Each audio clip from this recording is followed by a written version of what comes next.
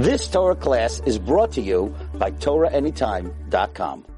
So we are beginning today, Be'ezrat Hashem. This is the fifth class on Mashiach. First of all, we're learning tonight, Le'refuah Shlema, Rachel Bat Chaya, and Le'ilui Nishmat Miriam Bat Bracha. So we're continuing tonight with the fifth class in the series of Mashiach.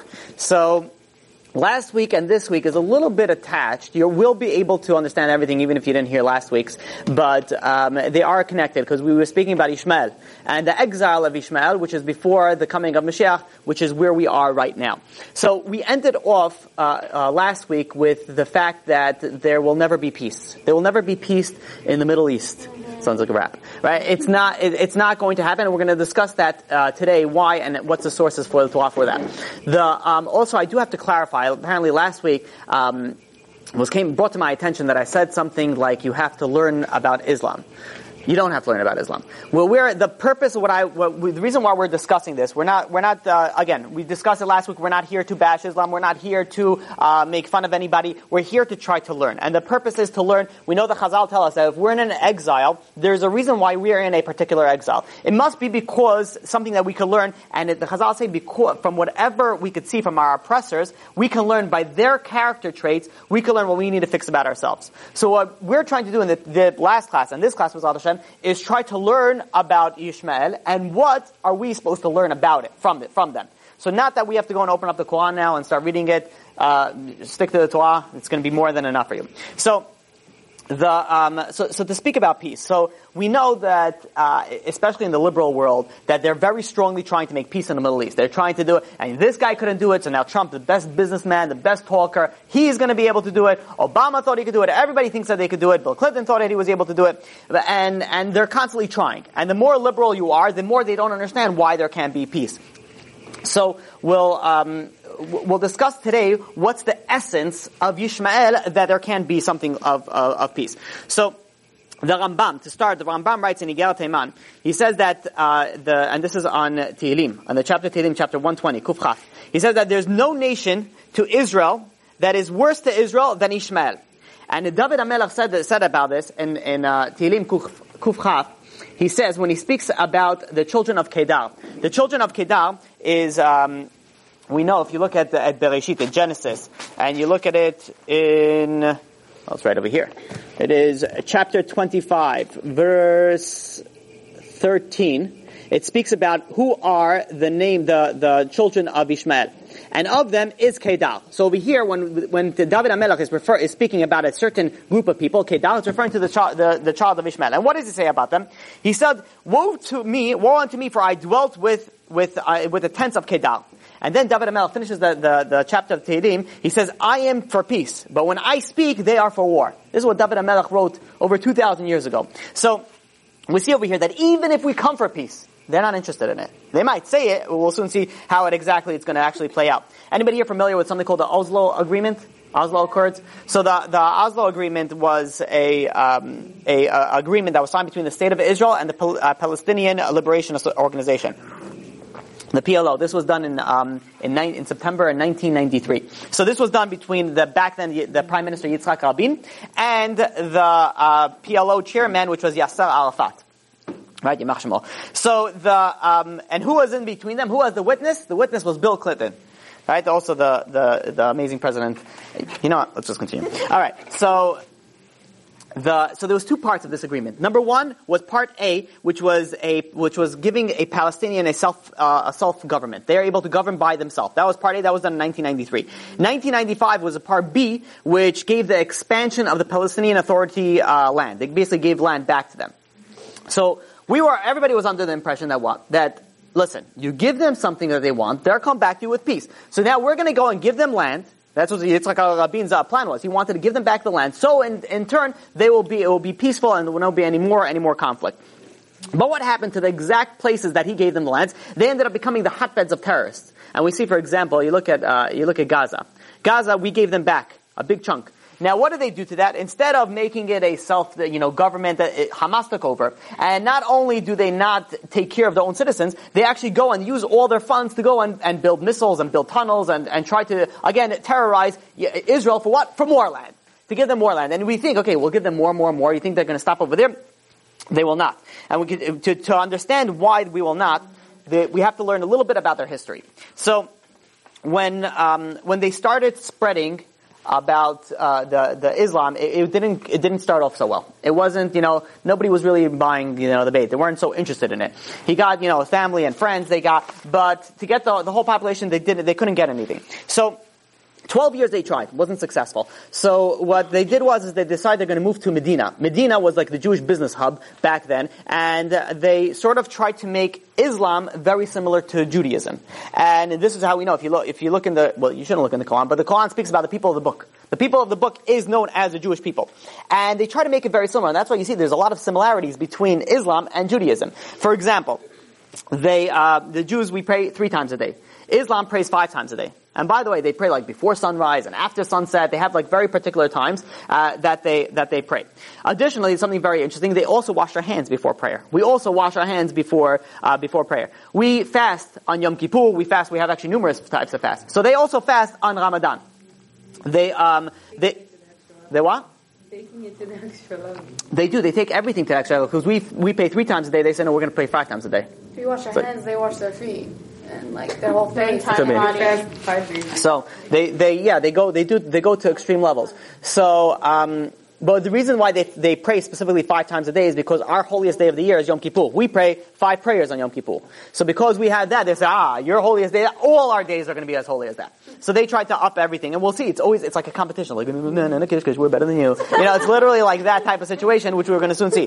But we don't eat pork. They don't eat pork. And in fact, if you look at Islam, so Islam eats halal meat. And the hechsher is like a moon. By the way, it's not kosher. A Jew cannot eat halal meat. But a Muslim is able to eat kosher meat.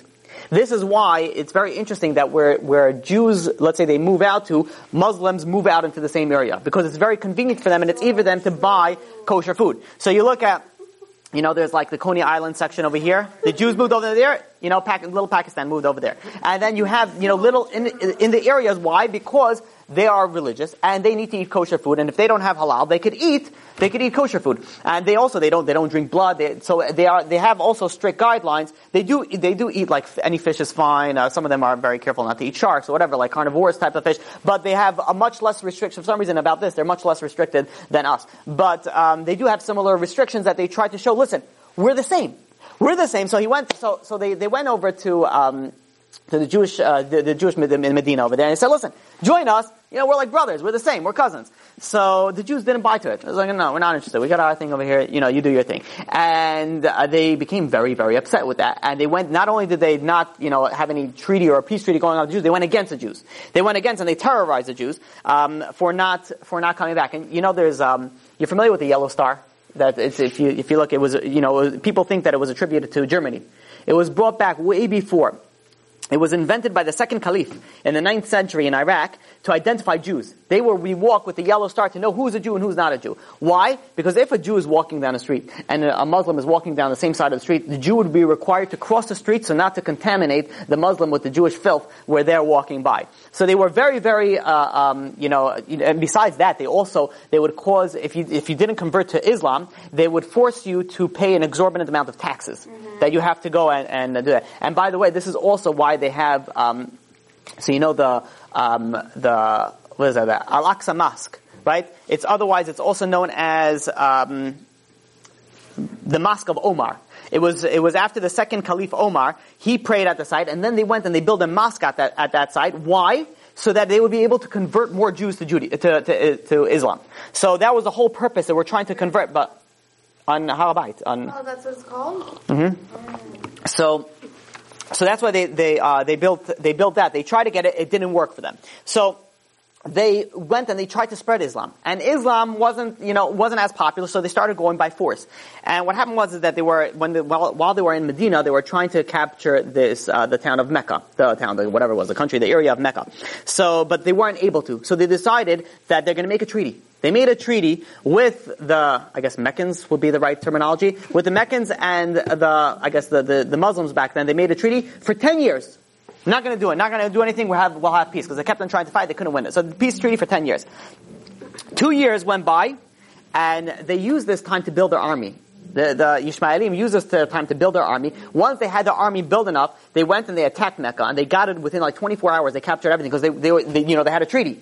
So even the origins of the Ishmael, of this, was an origin of falsehood, which means that you cannot trust anything that they sign, because anything that they sign means nothing. Just look, and the proof of this is, so the treaty that this was called the Treaty of Quraysh, or something along those lines. So, when Yasser Arafat went and he shook his hands of Yitzhak Rabin, all the Egyptian and the Jordanian media went and asked him. It says, "How do you shake the hand with the devil himself? You shake the hands with the filth of the filth. How dare you go and make agreements with the Jews?" So Yasser Arafat answered something that went over everybody's head except for the Islam. Islam understood exactly. He said, "Remember Hudaybiyah, whatever, something along those lines." And everybody else was like, "What do you say?" "Well, I don't know, Hudaybiyah, something." Like, "All right, whatever." All the entire Islam be like, "Oh, we got what he's talking about." What does that mean, Hudaybiyah? Hudaybiyah means, remember, we're signing the treaty. You know why we're signing the treaty? Just so we can build up with our own. Just like they did it back then. The origin of Islam started off with what? Started off with we'll sign a treaty until we're ready to fight, and then we won't tell you, we'll fight you. So the same thing happened to Yasser Arafat. Now everybody realized exactly what he was doing. That's why a few short years later, what happened? The Intifada came out, headed by who? Yasser Arafat. He went and this was all a ploy. It was all a ploy to either buy time, get some supplies, get some land, and then when he's powerful enough, he's going to go and he's going to fight them. This is why we started. We said in the last class, we said that Pirkei Rabbi Eliezer, he said that there's 15 things that Ishmael is going to do to the Jews before Mashiach comes. And of those things, we said the paper and the quill will shrivel, which means that it's not going to be worth it. If they sign a peace treaty, the paper is not worth, it's worth zilch, it's worth nothing. It's not worth, because how do you trust somebody that their origin says that they could just, renege whenever they want? It's like, how do you that's impossible to make peace and with that. So, and it's interesting because still, somehow, you have it that, they believe in the Torah, the people of the book. They believe in that. But at the same time, it says in the Torah, straight out, that Israel belongs to who? It belongs to the Jewish people. But yet, they read the Torah, or whatever it is, or whatever part they read, but yet they say, no, Israel belongs to us. Somehow, that whole thing got skipped over. To answer that was, the essence that we spoke about last week was Yishmael. Yishmael, he's gonna decide to hear whatever he wants to hear. Yishma, hear, which is the word here, tell God, which means is God will hear me. Whatever I say is law. So, this, you would think you could see that there's no way to do peace. So if you want to say, okay, fine. Overall, it's a peaceful, they always state it's a very peaceful religion. It's a peaceful, Islam is being mistaken by the radicals of Islam. Rather, it's really a peaceful religion. So, a rough estimate, as of the year 1924, there was 217 million people were killed by Islam since its origin. Peaceful, I don't know. And back then, they didn't have, there was no, these technologically advanced bombs. It was by the sword. So by 1924, you had roughly estimate of 217 million people died for the sake of peaceful religion. Hard to believe. But let's say, okay, you want to still say that it's peaceful. And it's only the radicals, the radicals, Islams, that's what we have to worry about. By the way, I'm not saying that there's no good Islam, there's no good Islamic people. Not at all. Chas v'shalom. I'm sure a majority of them are good. I'm sure. By the way, they preach monotheism, which is something that we look up to because the whole point is to spread God's name throughout the entire world. Islam, and it's a little bit, roundabout way, is spreading out monotheistic values as opposed to Christianity, which spreads a value of a trinity, which is Avodah Zarah. So, but at the same point in time, so you say, listen, the majority is peaceful. It's a peaceful religion. So we're talking about, you have roughly 1.8 billion Muslims in the world. It's estimated that you're talking about between 15 to 25% of radical Islam. So not 50%, 15, but you know what 15 to 25% of 1.8 billion is? That's between 180 to 300 million people that are radical. You know how much Jewish nation we have? We have about 14 million Jews. So you're talking somewhere between 10 to 20 times the amount of Jews that we have in the world that's how many more radical Islams there are over there. So don't worry about it, it's just the radicals. So that the radicals can eat us, 10 to 20 times more than what we exist. So, let's say, even if you don't want to worry about it. So let's look at Palestine for a little bit. Let's look at, so Palestine, you think, okay, listen, maybe some of them do want peace. They have, since it's founded, they came out with 700 textbooks.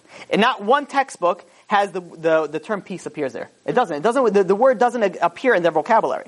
So, And besides that, if you see the Palestinian media, this is years ago, somebody once sent me a cartoon that they watched that they showed to the little kids. And in it, it's like a song. It's like the cartoon is like bubbly. You've seen this? The cartoon is very bubbly. You see like a guy walking, and it's like, the music is like, like the Sesame Street, very nice, like Baby Einstein type of music. And they're singing, and if you see the Jew, and then you gotta kill it, and you will be a shahid, whatever. I'm making the tune up, So this is what they're preaching to the little kids. This is what they're teaching to the little kids. He says this in all his speeches. If you listen to any of his speeches, he talks about who? The prime minister. I don't know. Oh, from I wouldn't be surprised. They preach this. The graduation. The IDF came out. I think I spoke about this last week. I don't remember if I did. I apologize for repeating it. But the IDF came out with a video that they found from Palestine that they show the kindergarten graduation, where you see little kids, have these fake, I hope it's fake, ammunition with like bulletproof vests, and they're walking. And you see a little chassid, one of the Palestinian kids dressed up as a chassid. So he has like pigtails, things supposed to be payas, and like a little hat, maybe like a fake tzitzit. And what do they come? They come with the guns and they push them on the ground and they jump over them. It's like literally they're preparing for war as a kindergarten.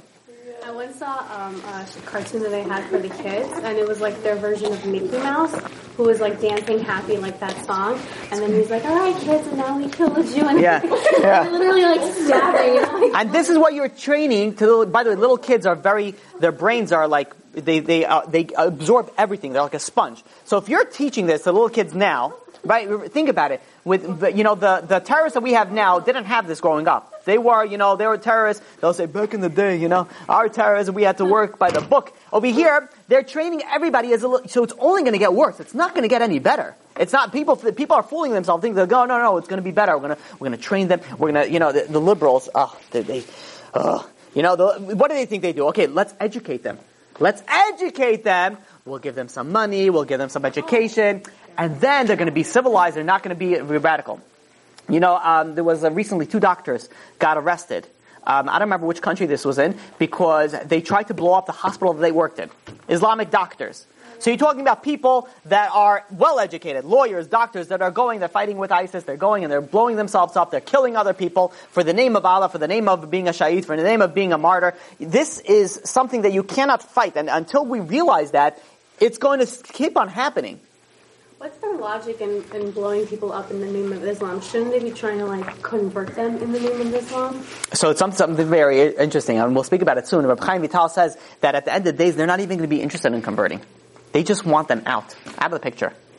Which Rabbi Chaim Vital said about 400 years ago. So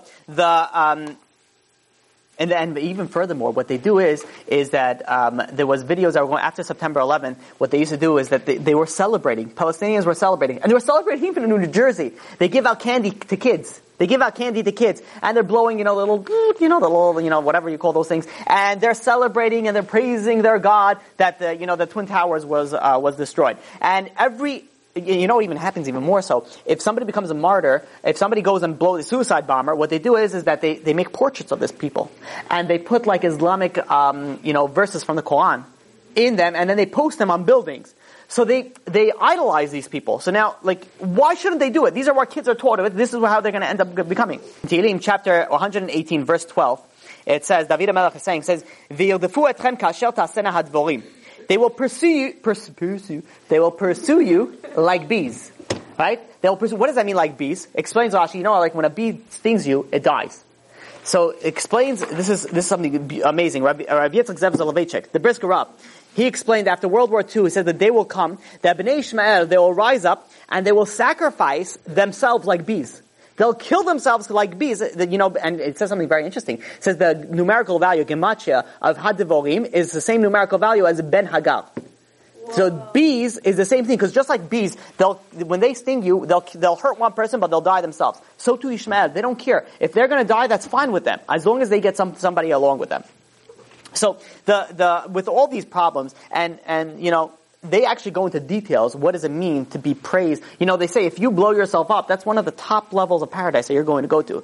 And they go, generally this is referred to as for men. And they go to explicit detail on what the pleasures that you are going to get, up there. Which is, it's so disturbing how detailed they get into it that I can't even go, just from Nivul Peh, you can't even say these things, you can't even read these things. How explicit they go, it's disgusting. And this is their sole purpose in life, is, there was I don't know what you call it, an imam, the head priest, whatever, one of the preachers. So, he goes like this and he says, he's preaching, and you see, I saw this clip of a video, and you see it pans out, and you see little kids playing, everyone's sitting on the magic carpets, and they're, the shoes in the back, and they're over there, and he's preaching on this pedestal over there with a little microphone, and you see little kids walking around, and he's there, what is he preaching? He says, when you get to heaven, he says, for every wife that you have, you get 70 virgins. And then he stops everything, may Allah save you. 70 virgins. Right? And then he says, but you're allowed to marry up to 4 women at one time, according to Islamic law. So he says, for every woman, every wife that you have here, 70 virgins up there.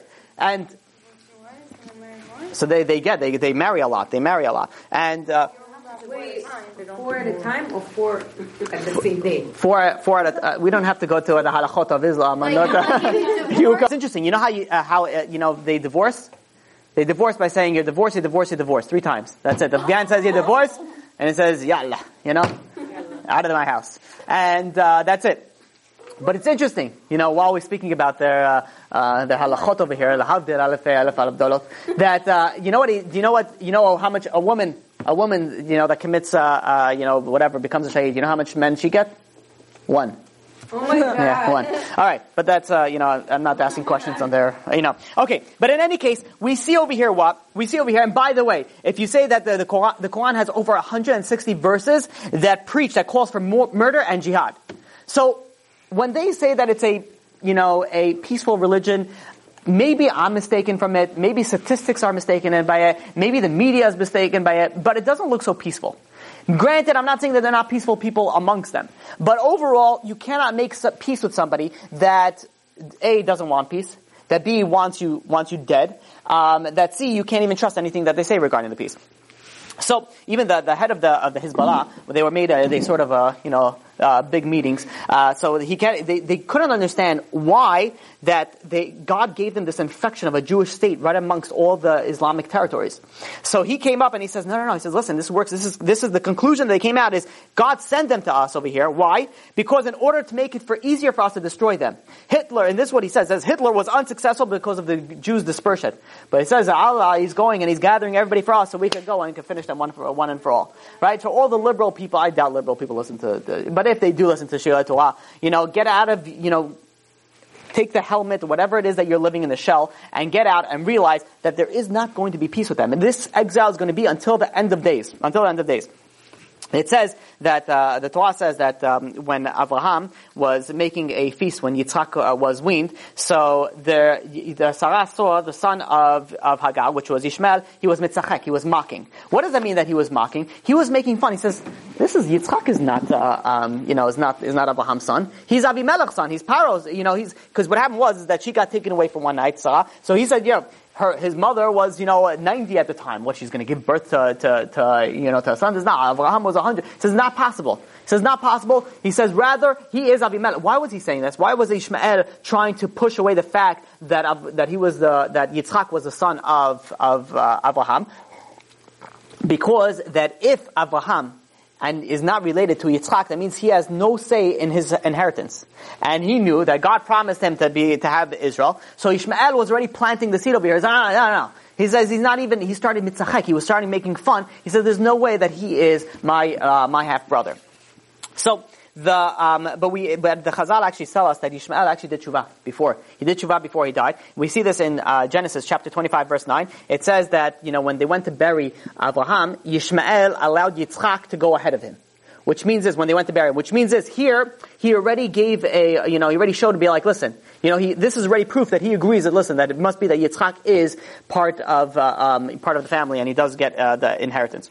It says that Ishmael made tshuva then. He did make tshuva then, yeah. So, Quran does believe in the Torah, but they switch some things around. One of the things that they switch around is who got sacrificed, which means that Yitzchak was put on an altar, and he was going to get sacrificed, but according to the Quran, it wasn't Yitzchak, it was Ishmael. The question is why particularly they pick this as, the sacrifice as part of, the part that they're going to change. So if you look at the part where Abraham got tested in Genesis chapter 22 verse 1, it says, after these things, then it says that God told him, listen, Abraham, I want you to take your son, your only son, your favorite son, Yitzchak, I want you to take him, I want you to slaughter him on the altar. But the part that I want to focus was after these things. What things are we referring to over here? So there was sort of a boasting, going back and forth between Yitzchak and Ishmael. Yitzchak, Ishmael was boasting. He was saying, listen, he was like, you got circumcised on the 8th day. I got circumcised when I was 13 years old. You couldn't have fought it off. I was able to fight it off. So Yitzchak goes back to him and is like, oh, you're telling me about one organ? He says, if God will tell me to sacrifice everything, I would sacrifice my whole entire life. So now that he opened it up, now Kadosh Baruch says, after this, he says, now take your son, your only son, take him and go sacrifice him. After Yitzchak said this. So in this came a big problem, because Yitzchak went willingly to sacrifice for Ishmael. But what was the problem? The problem is that Ishmael is the one who says, no, I'm the one who does the bigger sacrifice. So they went and they switched everything around to show that they are the one who gets the bigger sacrifice. And we see also that, Sarah wanted to send Ishmael away. Why did he want to send Ishmael away? To sort of show that he has no part of your inheritance. So what did God say? God said, listen to your wife Sarah and send him away. And they went, and Abraham went and he sent Ishmael away. This is while everyone was still alive. They sent him away to show him that he has no part of the inheritance of Abraham. Now, we have to still find out that Ishmael still has a merit. We see that they have the land. They had the land for many years. And they had the ability to, get a lot. Where did they get this merit from? They even called Adam, and they even have the name of God amongst, in their name. So, the Zohar says that the merit that they have is actually that they perform the Brit Milah. Because they perform the Brit Milah at the age of 13, which is very, very tough. They perform the Brit Milah over there, but the problem is that they only perform partially. They don't do the Priyah part. So they only do a partial part of the Brit Milah, and hence being that their Brit, the way the Kabbalah explains it, it's empty. It's done, but it's done with empty. There's no essence to it. So because of that, they will only live in Eretz Israel when it's empty. And this is the same idea. The Zohar says that when the Jews are sent to exile, the land is going to be empty, just like the Ishmaelim, the circumcision is going to be empty. They're going to dwell in the land when it's empty as well. So that's where they're going to dwell in that land. And we see they did. And the Zohar says, by the way, when the time comes for them to leave, they're not going to want to leave. They're going to make it very difficult for us to get it back. And this, Rabbi Baruch Abuchatzera, he was the son of the Baba Sali, he explains, he quotes from the Zohar. The Zohar, there was Reb Shimon Bar Yochai says, and that there was a ministering angel of Ishmael. He came over to God and said, God, listen, every good deed gets a reward, right? So yeah, of course. Says Ishmael went, and he got circumcised not by 8 days old, but when 13 years old. So he has to also get a reward. So says, Rabbi Baruch Abuchatzera says, yes, he's going to get a reward. Where is this reward going to be? For every year that he is going to get 100 years of the land of Israel. So that gives a total of 1,300 years. And you look at the math of when, Islam started, to when they actually got control of the land, to when they have actual, to where we are nowadays, the 1,300 years is just about up. The 1,300 years is just about up. So we see this is really going to be the end of the line. But there's another reason why he has a merit. And what the other reason is Hashem told Sarah that she's going to have a child, and told Abraham also. And Abraham said, "Listen," he says. Oh, I thought that was mine. So he says, Abraham says, "Listen, I'm 100. My wife is 90. We're going to have a child now." He said, "If only that Yishmael would live before you." We have already a son. And the words that he uses, Lu Yishmael Yichya Lefnecha. He says, we have over here a child over here. Let's use over here. We're old to this. So because of that, prayer that Abraham did, Ishmael got a part to the land. And so he also has a part to the land because of that. So now we have a question we have to ask. So we see we have control of Israel. But Ishmael plays a very, very strong role in it. So how is it possible? If we have where's the struggle over here? So the answer is that even though you're right, we do have the land. We do have the land, but the land is not being ruled by religious faith. It's ruled by people that are completely secular. They actually brought communism to Israel, and they brought that mentality of a completely secular mentality. So even though we have so many Shivot, but it's still not ruled the kosher way. And there's another very, very interesting, and people that come from Islamic backgrounds can attest to this, that there's another very interesting merit that Ishmael has, and that is Hachnasat Ochim. That is accepting guests. So, we know that when Ishmael was sent out, so Abraham just didn't leave him. He actually went to visit him. There's a midrash that says it. Pekeh de Abelazar brings it down, and he says that first Ishmael married a woman from Moab, and I think about 3 years passed by, and Abraham went to visit. He went to visit his son Ishmael in the desert, and he goes to visit him, but he saw that Ishmael and Hagar were not there. They went out to the field. So who told him this? One of his wife, which was from Moab, told him. He said, "Listen, Ishmael and Hagar went to the fields to collect dates." So Abraham said, okay. He says, can I have, I just traveled from the desert, can I have please some bread and water? So she denied. She says, no, you can't have, but we don't have it, whatever it is. She denied it. So Abraham said, listen, okay, no problem. He says, do me a favor, when your husband comes, he didn't say who he was. He says, when your husband comes home, just tell them an old man from Canaan came over here, and tell him that the threshold of his house is no good. Alluding to the fact that his wife is no good. So she's like, all right, weird thing to say, but all right. So she goes, all right, Ishmael comes and says, listen, there was an old man from Canaan, he came over here, and he said the threshold from your house is no good. And he's like, oh really? Divorce. I don't know if it was back then, but he just divorced her. He divorced her, and then Hagar went and he found her another wife from her family. And this time, I think her name was Petuma. And this time, Abraham came again to visit, and again, he wasn't, Ishmael and Hagar weren't home. He says, where are they? He says, they're grazing their camels out in the fields. So he says, okay, can I please have some bread and water? I've been traveling in the desert. And she said, sure. And she went and she gave him, all that he asked for the food. So then when Abraham went and prayed, he prayed for the house of Ishmael to be blessed. Right, with all kinds of blessing. So now, when Ishmael came back and he heard, first of all, even though he didn't see his father, but his father came twice, he saw that his father still had concern for him. He still cared about him.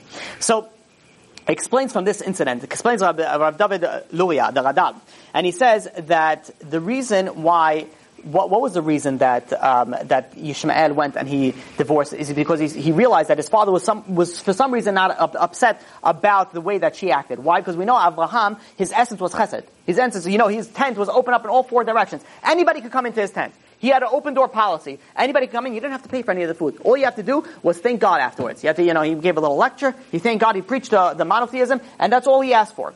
So he had a very open door. That was his essence. His essence was chesed. When he saw his son and they weren't doing it, he says, you're not going to have blessing over here. He said, what happened? When she went and he saw that she did give him, and she was open to Achnasat Ochim, then they got the blessing.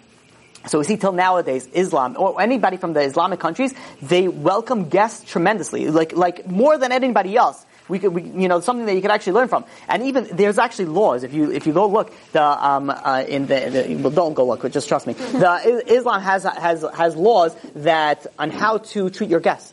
And they even bring, on their prophet that says that, if a guest came, he would give him his cushion.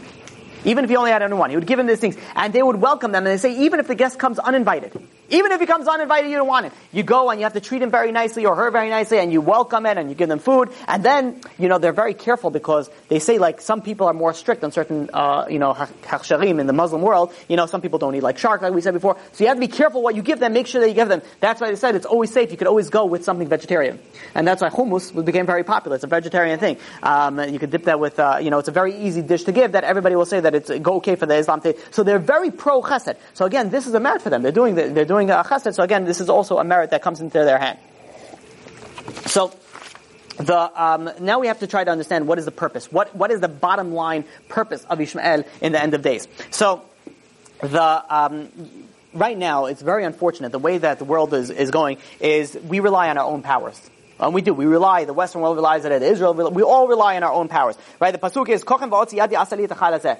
You go to a businessman, he'll be like, how are you so successful? It's like, I'm a businessman. You saw how I talk? He says, I could sell anything.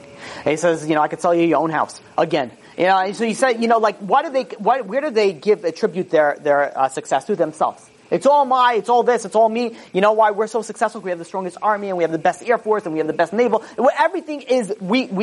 It's Kochav Asali Etachazeh. Comes Ishmael. He says, all right, you think you're so good with all your technology? With all the technology that we have, we spoke about it last week, you could have little Omar and little Muhammad sitting in the basement and building a pipe bomb, and then they could go and kill 30 people. They could go and buy a gun and destroy it. Where's technology? Where's your best Air Force? Where's all this stuff? It's useless. So while we're thinking, that everything is all about us, Ishmael is reminding us, you could have all the technology you want. If something's going to get done, something's going to get done. They're restoring the faith that we are supposed to have to God. The emunah and bitachon that we are supposed to have to God. They're making us reminded by hook or by crook. And this is why we said, Yishmael, his name is Ishmael because he will hear. Right? And we said that his name is going to be in the future, he will hear in the future. What will he hear? We know the pasuk in Bereshit, Genesis, chapter 27, verse 22, says, Hakol kol Yaakov vayadayim idei Esav. What do we list? What Hakol? God's waiting for the prayer. The prayer, you know what Ishmael is going to do at the end of the days? He's going to make it that Hakol kol Yaakov. He's going to hear the prayer of Yaakov because he's going to make you forget about everything that you own. Everything that you have is going to be useless. It's not going to help. And this is what we see. We spoke about this in class number 2 and class number 3 of Mashiach, the Gemara in Sotat, page 49, that said, all these things that would happen at the end of the days. The audacity is going to increase, the truth is going to be absent, the young will insult the old, and then at the end, what does it end off? We have no one to rely on, only our Father in heaven. So, we see over here that we have two options of doing it. At the end of the day, we're going to rely only on God. There's two options. Either we're going to do it ourselves, or Ishmael is going to help us to do that. And you know what you realize? When do people start having faith? When they start losing their business, when the marriage starts not working, when the health starts going. That's when they start opening up and say, okay, God, please, can you help me? Once everything is going fine, they're fine. That's why in rich communities, you don't see that they're not so religious.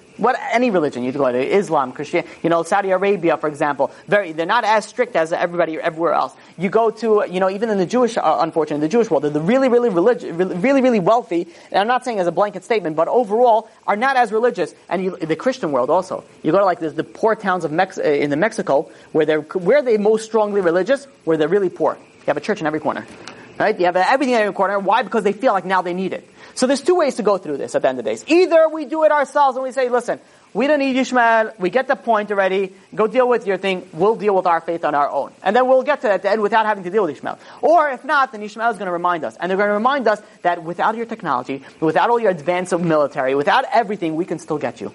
And they can. And look, just look what's going on.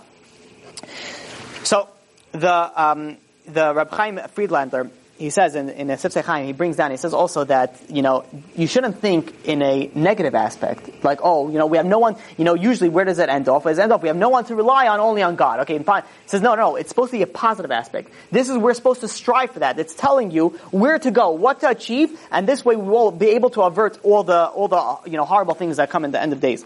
So, he says, besides being, believing in our kochev v'otzem yadi, my own power, you also have to worry about, don't think that you have the spiritual, a lot of people think, okay, I'm a big tzaddik. I keep Shabbat, I keep Tzniut, I keep kasher, I keep this. I'm a good guy, I'm going to be saved at the end of the days. Don't rely on your own merit. The only thing that we have to rely on at the end of the day is God's mercy. Because who knows? You really think that you're good? You really think that you're really as good as it? And this is what we spoke about. We spoke about heavily last week. What does Ishmael do? Ishmael fools himself.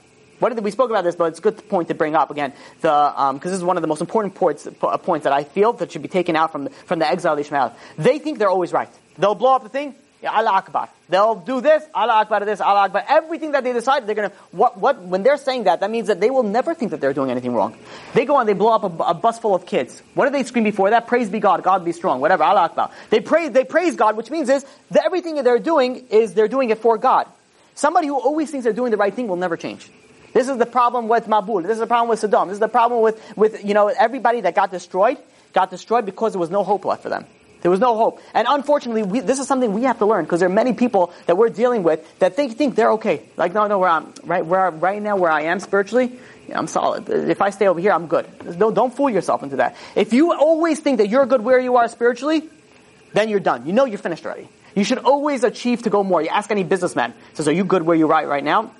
And generally, the common thing is, let's say you made a few $1 billion already, why go on Shark Tank? Why bother with all that? Go, non-Jewish world, go enjoy the rest of your life. Go on vacations, go on your 250-foot yacht, and go travel by an island, do whatever you want. Why are they continually working? No. Because business is that we keep on going to fight. We're never satisfied. We keep on going, and keep on going. That's how you should feel spiritually. You should never be satisfied. You should never say, no, I'm good right now. You should always strive for growth. Because if you don't strive for growth, you're stopping right here, right now, and that means that you're sinking.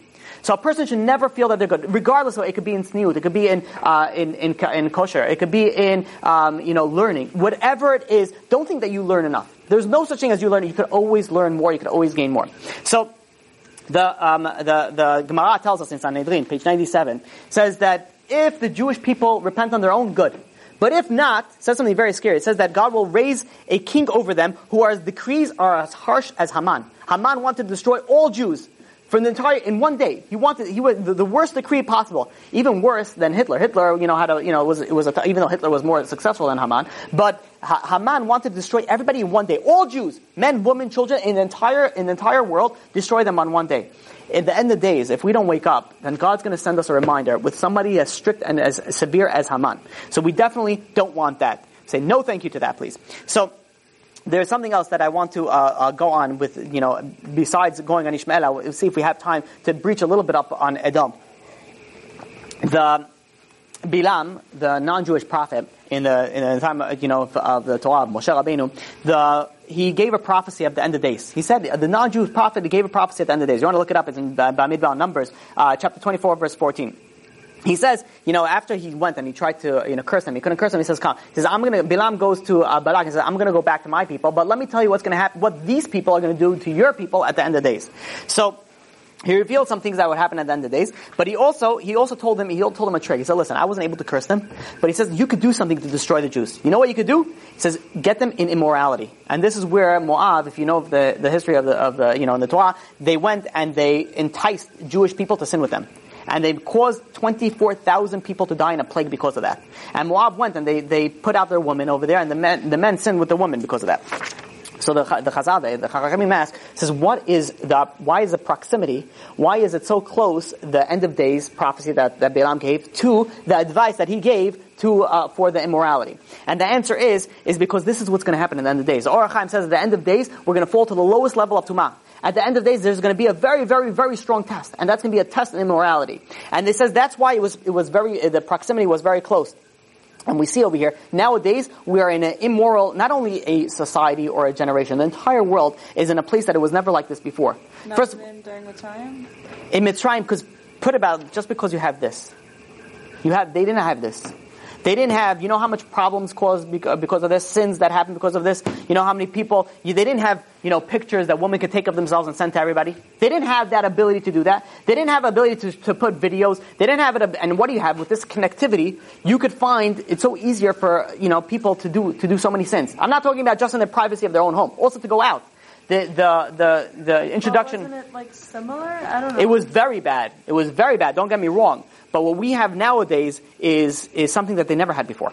So are we more impure than them? It says that we're going to go. Yeah, it's going to be even more impure. So there So how's Hashem gonna rescue us and all that jazz? We have two options. Either we're going to do tshuva, or it's going to become the end of the day. And if we do tshuva, then the Mashiach is going to come in a very miraculous way. If not, then it's going to become in a very harsh way. And we're going to speak about, when we speak about Gog and Magog, how the war is going to be, the final war, aka, people like to call it World War III, how it's going to be at the end of the days. There's two options how it's going to play out. And we're going to speak about them. So, but we see over here something very interesting. Besides the fact that we are true in a very, very immoral state, there's something very interesting on the way Islam is also playing into this. A while back, somebody in an Islamic country, they did a mixed wedding, mixed dancing. So we know Jews, we're not allowed to. What happens? So when the rabbi is there, there's like trees in the middle, as a mechitza. The second that the rabbi leaves, they're like, all right, things come off, the DJ comes out, he puts on his headphones and he's seizuring on the thing over here, and everybody is going over here, and then the non-Jewish music comes up, and then the strobe lights come down, and the smoke comes up, and then mamash, Sodom v'Amorah that goes on in the weddings. So, this is what happened to in an Islamic country. You know what they did? They did a drive-by. Not a drive-by with oh my God, I can't believe it. They did a drive-by with machine guns, and they murdered everybody in the area. That's how strict that Islam is. If you mess with them in the religion, that's tzniut over there. You see what they wear? What is it called? The hijab. The hijab, right? We can only see the eyes, right? So they're so strict in this that if you mess around, it's death. It's death penalty. And they don't go and they'll be like, listen, we're going to warn you this time. But next time, either find a different mosque to pray in. No, they don't do that. It'll be like, you don't listen, death. So we see over here that at the end of the days, it's so immoral. But then again, we could see, again, we're not learning from Yishmaelim, but we could see how strong we have to be in the morality. How strong. And again, we're not supposed to wear the covering over here. You're supposed to cover the dress the way that the rabbis tell us. But at the same point in time, we could see how zealous they are that where are we? Unfortunately, we have to go and learn from that. What? For us, the girls have to sit like through millions new classes, like just to wear a skirt. It's fine. Yeah, exactly. And over there, it's if you don't wear that, you'll get your throat slit and you'll be hanging on the front porch for a while so everybody else could see.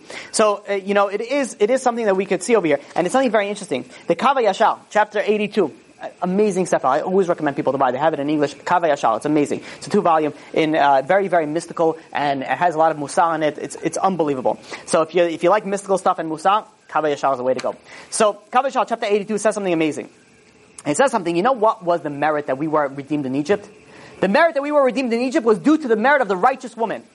And it says the Kav HaYashar, in the end of days, the reason why we are going to be redeemed at the end of days is because of the righteous woman. And we know one of the main focuses of a woman, the main thing, the main bracha, the main blessing that she has is in her modesty. And we see over here, right over here, at the end of days, we could see exactly what it is. This is where blessing comes. We know blessing comes in the house because of woman's modesty. Blessing comes in everything because of modesty. If we have a few more minutes, do we have a few more minutes? I want to finish off with Edom. We would speak a little bit about Edom, because we spoke a lot about Ishmael, so let's speak a little bit about Edom. First of all, who is Edom? Edom, it tells us in, that, the Esav had, so there was somebody by the name of Tzafo, who was the son of Eliphaz, the son of Esav. He founded the city of Rome, right? He was the king of Italia. He was the king of Italy. And the civilization that was founded from Rome was an extension of all of Esav. And we know, the Malbim brings down in Ovadah, chapter 1, verse 1, he says that all nations that eventually accept Christianity, religion, are understood to be part of Edom. So they are part of Edom. And we know that there is going to be a final exile. The final exile is going to be of Yishmael, which we are speaking of right now, and Edom. It's going to be both of them. It's going to be Ishmael and Edom. So, he says, let's try to learn a little bit for the next 2-3 minutes on the exile of Edom. What's the exile of Edom? So we spoke about Ishmael. What are we able to learn from, again, not from Islam, not from reading the Quran, but rather from the character traits. What are we able to learn about ourselves and change about ourselves? Explains Rav Dessler. And he says that what happened was, by the time of the destruction of the second temple, was the arrogance spread throughout the entire Klal Yisrael, arrogance, and because the Gemara says that the measure was filled, so because of that, the Bet HaMikdash was destroyed. Who was it destroyed by? By Edom. It was destroyed by Edom, by Rome. So, and it's very interesting because Rome, they are known for the arrogance, for the pride and the arrogance is Edom, is the Western world as we know it today. And this is why the Chachamim say in Sotah that at the end of the days, chutzpah, audacity would be increased. What's audacity comes from? It stems from arrogance, it stems from pride.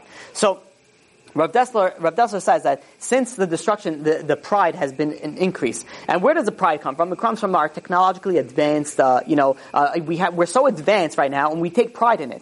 And we even though that this helps us and makes us more selfish, that you think, we would have more time on our hands. Now the fact that we have all these, we have a vacuum that can vacuum yourself. You have a dishwasher, you have a washing machine. So we have so much more time to be more productive. What do we do with our time? 4 hours a night on the TV. Or whatever it is, now even, just as bad is 4 hours, I shouldn't even say 4 hours, because it's usually not under 6 hours. You're lost in the world of Facebook, Instagram, or the other social media. You're in there, I'm telling you, people don't realize how much time goes by.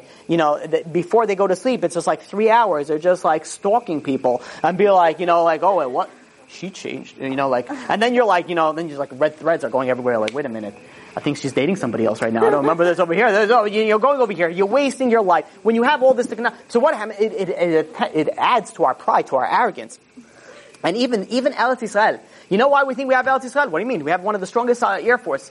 We have one of the ability that we have we're nuclear. How many nations could say that they're nuclear? We have so much technologically advanced. That's why. So no. So that's why we're attributing everything to our pride and our arrogance. So, explains Rav Dessler, it says the more that we realize our final test, the more that we realize that we have only one person to rely on. The only person that we have rely on, the only entity that we have to rely on is only on God. And this he explains about Dessler something amazing. He said 50 years ago, he says that Edom is going to be destroyed by Edom itself. It's something very interesting. Like, what does that mean? It says that through all their technological advancements, that's how they're going to get destroyed. And we see this. You just look at September 11th. Who built the airplanes? Who was flying the airplanes? Who fueled the airplanes? Americans. Who ended up getting... So the Islam went, and they used their own power, America's own power, against itself. They use their own planes. They use their own fuel against their own buildings. Edom will destroy Edom by Edom what's in its house. So we take this our pride. We're able to go and fly on literally, you're flying on a missile from one part of the world to another part of the world, without a hitch. And you're able to go and we're able to build skyscrapers and be like, look at this. And this was the city skyline. If you took a picture of New York, it was the Twin Towers. And it looks different now. If you remember back then, you had those, people that would paint in the street with spray paint, so they would do that. It's always Twin Towers and everything. Twin Towers on the moon, Twin Towers on the sun, Twin Towers and everything. Yeah, Twin Towers everywhere. That was the essence of America, the New York City, the financial capital of the world. The essence is look what we can build. Look at this. 2 Twin Towers, the second same. What are they going to do? Ishmael is going to come with a few box cutters, a few things like that, and they're going to take it down with your own technology. So we see over here that really at the end of the days we have no one to rely on other than on God. And the quicker that we realize this, the less problems that we are going to have to go to. One of the main things that you have to take from this part of the Shiurim is you have to enhance your faith. Emunah plays such an important role. We know that God is going to reveal Mashiach in a very miraculous way. But God doesn't reveal it in a miraculous way unless people are actually believe in it. They have to have faith in it. They have to have, there was a famous story in the Gemara. There was somebody who, had vinegar. And he tried to, the daughter put the candles to light for vinegar. So she was getting all nervous. She was crying, I have vinegar here instead of oil. So the rabbi, your father, says, what are you worried about? Says, the God that said that oil should light, he will say vinegar should light also. So she lit the vinegar and it lit just like oil. Because he had such faith that everything made sense for him. The more faith, by the way, the more faith that you have, the more miracles that happen to you. Because you don't see it as a miracle. They're like, what do you mean? God could do this, God could do that. What's the difference? How are they going to do it? God could get, you need parnasah. God's going to be able to give. I'll share a story though. I heard the story from Rabbi Mizrahi. He said once there was a guy in yeshiva, and this guy, Baal Tshuva had the extra level of, they're able to have faith, they're able to do everything on a much higher level because they're coming from zero to nothing. They're more fiery. So there's one Baal Tshuva that he was, he was literally like he learns all day, non-stop, in yeshiva, has not $1 to his name. If I'm not mistaken, I think this is the same, it might be a different story, it might be the same. This guy once had $100 to his name. And somebody came over, he was on break, the yeshiva, he was going to get something to eat or something, he was in the street, and somebody came over to him crying. He says, listen, I need money, I need this, I'm marrying off this. And literally he saw it. So what did he do? He took out his $100 and gave him everything. Turned around and went back to yeshiva. This is what he said. He says, as I was walking back to yeshiva, I was passing by a parking lot, I looked down, I saw a $100 bill on the floor. So see, these are people that live completely for God. So listen to what this story. So this guy goes and his parents came in to visit him from Israel. He was in Muncie, in yeshiva, and his parents came in to visit from Israel. So his parents were visiting, and afterwards they were flying back to Israel. They were flying with a lot of suitcases. He said, listen, let's say his name is Itzik. Itzik, can you please get us a van for tomorrow that, the flight, we have to leave here 5 a.m. Can you please get us a van to get us to the airport with all our luggage? He's like, yeah, don't worry about it. Hashem Yazol. He's like, and his father's like, Itzik, he's like, how people get nervous, 3 hours before the flight they go, Jews usually will come in 4 minutes before the flight is, with 4,000 suitcases, we're here, but he goes and he says, listen, with all due respect, I'm sure Hashem is up, but can you make some phone calls? And he's like, Dad, don't worry about it. He's like, well, you'll have a car by tomorrow. I guarantee it. Don't worry about it. So he's like, okay, fine. He wakes up at 4 a.m. and he's going to go. He decides before he's going to travel, drive his parents to the no car, by the way, still nothing. Right? He went to learn last night. He went to sleep like a baby without any problem. And he wakes up 4 a.m. Thank you very much. He wakes up 4 a.m. to go to drive his parents. Thank you. To drive his parents to the airport, but he still has no van, no car. So he goes to. He decides he's going to go to the mikvah before he goes to drive them. He goes to the mikvah, and after he goes to the mikvah, as he's going out, he sees another guy walking in. And he's like, remembers, I need a van. He goes to this guy, 4 a.m., 2 people in the mikvah. And he says, hey, listen, Shmuley, I have to drive my parents to the airport. Do you by any chance have any car, like a van or something? He's like, yeah, sure. And this guy who he spoke to, who was? He was a car dealer. So he constantly has different cars. And he says, I just bought from the auction yesterday a van to sell. He says, yeah, here you go. Here's the keys. Enjoy. What was it? He drives out a van. No sweating, no worries, no nothing. Have complete faith in God. When you have complete faith in God, things are going to happen for you. Things are going to happen, you can see it. The more faith that you have for God, this is one of our tasks at the end of the days. We have to have faith from God. You have to have faith in God that God's going to send you your right one. You have to have faith in God that God's going to send you panasah. Everything comes 100% from God. But when you have faith, you can't be like, listen, I have faith from God, but you don't listen to God. Be like, it comes hand in hand. If you have faith in God, that means you believe in God. If you believe in God, that means you listen to God. But if you have all those, you'll see your life is going to be a different life. People that live in it are more relaxed. Everything is awesome. Everything is fine. Everything is amazing. This is one of our focuses. Our focuses it has to be in the end of the day, is to strengthen our emunah. We have to strengthen our faith. The more you strengthen it, again, you're going to see tremendous growth. Also, very important, can't stress this enough, please, and including myself, I'm speaking to myself, let us not fool ourselves. Do not ever think that you're good. Let me rephrase that. You're excellent. You're amazing. Do not ever think that you're good enough, that you're good right where you are. I stressed this also last class. You should never think that you're bad. Because if you think you're bad, you'll do bad. You should always think that you're good, but that you could always do more. And when you have the ability that you're learning, let's say an hour a day, you could say, I could do an hour and 5. You're not learning, you could do that. You're not dressing modestly, you could do a little bit more. You could do something. When you have the strive to do more, you'll be able to accomplish a lot. And B'ezrat Hashem, may we do that. May we actually see the end of this Galut Yishmael and Galut Edom, and we see Mashiach B'mehera B'Aminu. Any questions? Yeah. Yes. Ishmael, they're smart or lucky?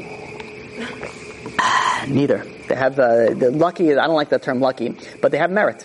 Smart, They don't look smart, but then sometimes they do things. They have merit. They have the merit. Yeah. They have the merit. Yeah. If we're not supposed to trust any of them, why do we make treaties and why do we Because who makes the treaties? The liberal government. The liberal communist, ish government. So we can't say no? We try. We try to fight against it. We don't want to give lands back to, we have Jewish Bet HaKnesot that we gave back to the Palestinians. Of course the religious people didn't want to do that. So we knew already, we're saying this back then when, who listens to us? Yeah. B'ezrat Hashem, hopefully, B'ezrat Hashem, very soon everyone's going to be listening to the religious side. But unfortunately, people still think that they have the power. It's IDF, it's this, and we have this, and we're bringing this technology. It's unfortunate. We have to realize that we can only rely on one thing and one thing only. You've just experienced another Torah class brought to you by TorahAnytime.com.